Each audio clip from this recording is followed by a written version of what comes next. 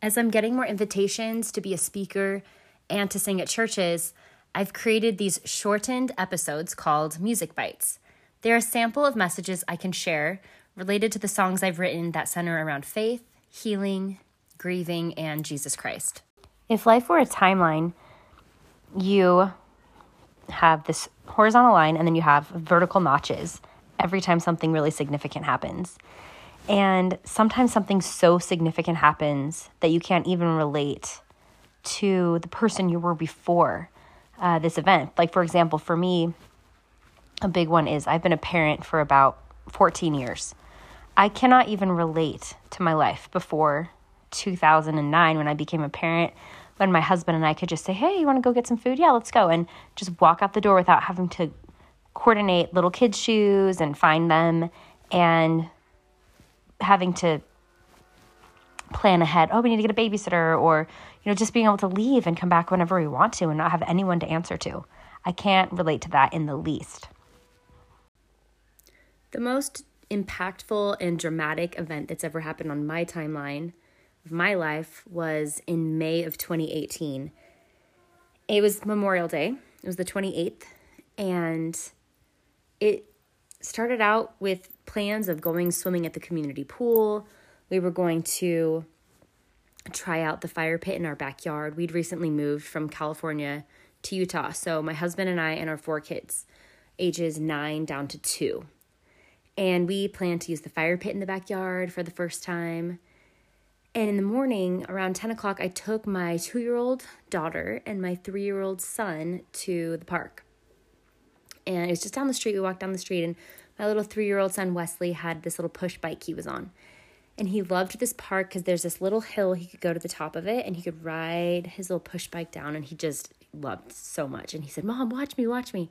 So he'd go to the top of this little hill, and he'd wind down. And I remember that day. It was such a beautiful day. The sky was so blue. There was puffy white cumulus clouds in the sky. And for some reason, I decided to record him going down this hill on my phone. And I did it on Facebook Live. I just went live on Facebook. And he's at the top of the hill, and he smiles, and then he comes down, and I say, there he goes. And I pan up to the big sky, and then I pan over to my 2-year-old daughter, Olivia, who's kind of fussy in her stroller, and she's tired, and she needs a nap. And I said, oh, and the crowd goes wild, and there he goes. And it was a short video, and we played at the playground for a little bit, and then I took them home for a nap before we were going to go swimming. And Olivia put her in her crib. Wesley didn't really want to go down for a nap, so he came out a few times, and he'd been in his room for a little while, and I thought he had quieted down to go to sleep, and he just came running out of his room at one point, and I could tell that he was choking on something. And so I ran into his bedroom. I didn't know what it was, and I saw on the floor there was a bolt, like it had fallen out of his toddler bed, and there was a couple of holes in the bed, like 2 bolts, like he had been spending his time unscrewing these loose bolts and with his finger or something. And there was, I knew that he instinctively knew he had choked on one of the bolts. And as a mom with young kids, I'd had little scary moments like this many times where a kid maybe chokes on food for a second, and it's really scary, but they throw it up and it's fine. But I was really wanted to be extra diligent that day, so I called 911 right away because it was really freaking me out because I'd never had a kid choke on something like that before. I called my husband to come upstairs, and I was on the phone with dispatch, and there was a police officer patrolling the neighborhood who came over really quickly while we waited for the ambulance to show up because we couldn't get it out. He was still breathing slightly, but it was really scary. And this ambulance came, and we didn't know what was going on. He'd stopped breathing a little bit, but they got the bolt out, and then they said, we're going to light flight him to the Children's Hospital, Primary Children's in Salt Lake. And there wasn't room on the life flight for either my husband or I because they had an extra surgeon doctor on the flight. And we drove in a car. The bishop of our congregation, he drove us. He's a neighbor. And I didn't even have shoes on my feet. But we didn't know how he really was doing. They called us a few times to say, hey, are you close? Are you here? We said, how is he doing? They said, we'll tell you when you get here. So we were thinking, oh my gosh, is he going to get rushed into emergency surgery and we have to consent? We weren't really sure what was going on. And we got to the hospital and it was like a movie scene. They told us to come in through the ambulance entrance and they just opened the doors for us and rushed us in. And we went to this room where a doctor came in and she said, I'm so sorry, your son has suffered an irrecoverable accident. And he didn't make it. And we've been doing chest compressions on him for the past 40 minutes when you've been driving to the hospital. And we wanted to let you be the ones to call off the chest compressions, which is essentially his life support. Although he wasn't even really responding, they wanted to show us that they did everything they could. And it's the strangest, most surreal experience to have a child pass away in such an unexpected way. And I look at pictures of myself before this happened, and I almost can't even relate to that person. She didn't know what was coming, but she didn't know how much she was going to be changed by this. And when somebody dies, I call it the twilight zone because time just slows down and everything feels really heavy. It's like you're walking through mud and you're exhausted because your emotions are so intense and there's so much to process. It feels like you're living in a movie, but like it's actually your real life. It's so hard to process. And, people asked me, after your son passed away, when you would fall asleep and wake up the next day, did you have to remind yourself what happened? Was it like you woke up and everything felt fine and then you were reminded what happened and it was like you were reliving it again every morning? And at first that wasn't the case at all. I would fall asleep with him on my mind and it's like I was processing in my sleep. Like my dreams were about this loss. And I would wake up just knowing because it never left me. And 2 days after he passed away, it's just still in this fog, this twilight zone, of course. And I was so physically tired. I remember getting out of bed because I heard kids and I needed to get up. And then I just sat down on the stairs and everything was so overwhelming and tiring. I just sat down and I just sighed.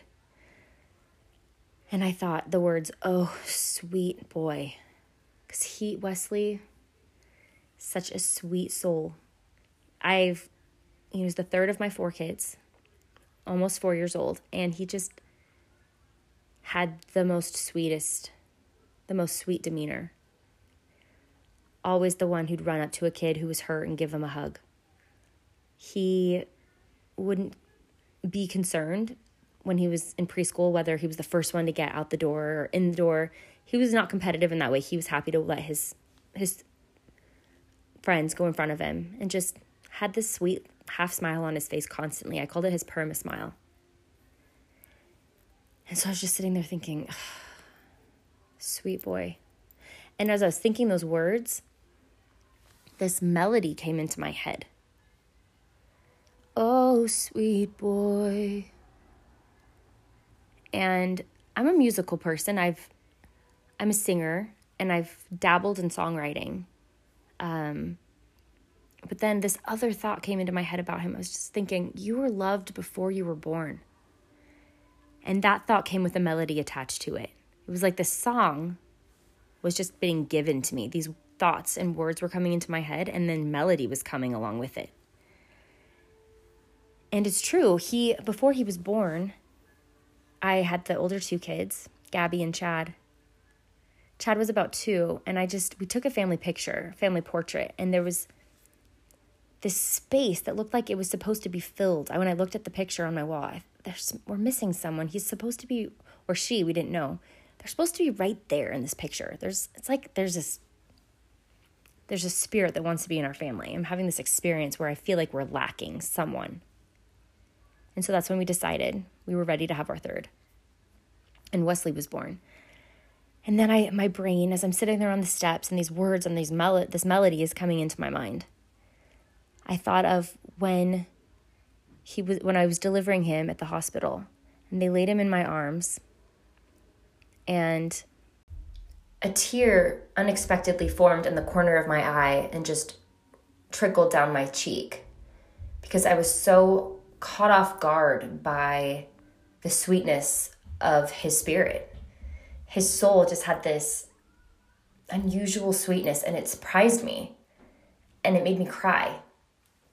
And so I'm sitting there on the steps, and the line, "Tears sprang forth when they laid you in my arms. I didn't know how sweet a soul could be," came into my mind, again with melody attached.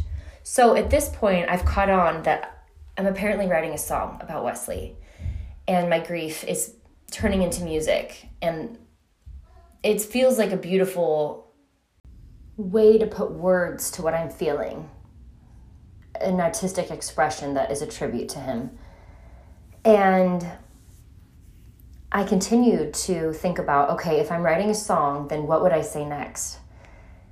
And it just came so effortlessly, and it seemed to have this floating tune that came along with it. And I had to put it down. I wasn't just working on it straight for however long it took. I had to take care of kids and do other things. But I would write all of the lyrics into this note on the note app on my phone, and I would record on voice memo the tune so I wouldn't forget it. And I finished it around late afternoon, and then I had this thought that felt like a prompting. And I was kind of arguing with the spirit because the thought was, you're supposed to sing this for Wesley's funeral on Saturday. And my knee-jerk reaction was, you gotta be kidding me. That's a tall ask. First of all, it's a melody that's on the app on my phone. It's not an actual song that's ready to be sung in front of hundreds of people. And I wasn't even planning on getting up to say anything. Like, how am I going to make it through a song that I just wrote? It's so raw. And who's going to play the piano? Or like, I don't even have an accompaniment. I can't sing it a cappella. And I don't have a lot of bandwidth to put together something like this. I'm in the twilight zone. I'm in this daze. But it was clear, you're supposed to sing this for his funeral. And a way is going to be provided. So I texted my voice teacher, because he's also this brilliant musician who can come up with piano background for any song. You give him a tune and he just makes something beautiful on the spot.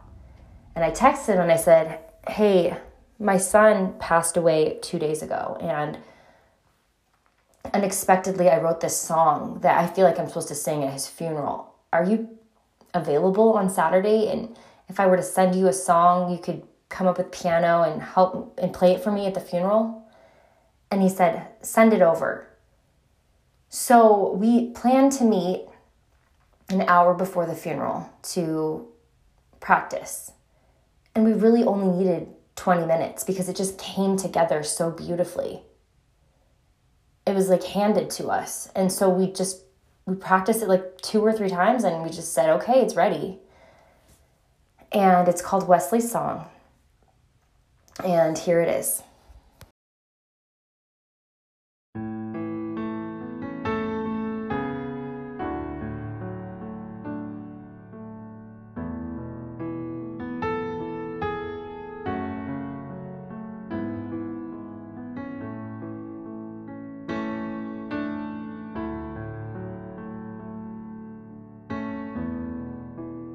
Oh, sweet boy, you were loved before you were born. Tears sprang forth when they laid you in my arms. I didn't know how sweet a soul could be. I live in envy. I still wish I could hold you.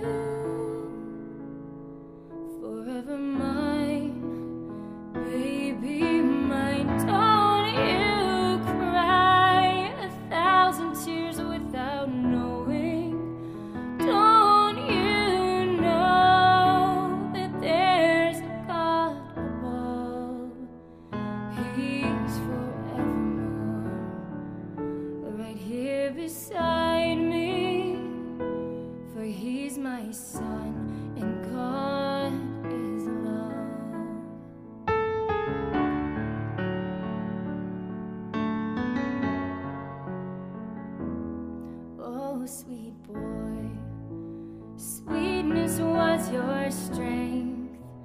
Oh, the world melts when they see your face. I didn't know how sweet a world could be. I live in anguish, so wish I could hold you forever mine, baby mine. Don't you cry 1,000 tears without knowing. Don't you know that there's a God above? He's forevermore right here beside me, for he's my friend and God is love. Thank you for your grace, thank you for your love, thank you for your prayers. You pray beside me. Our Christ brings peace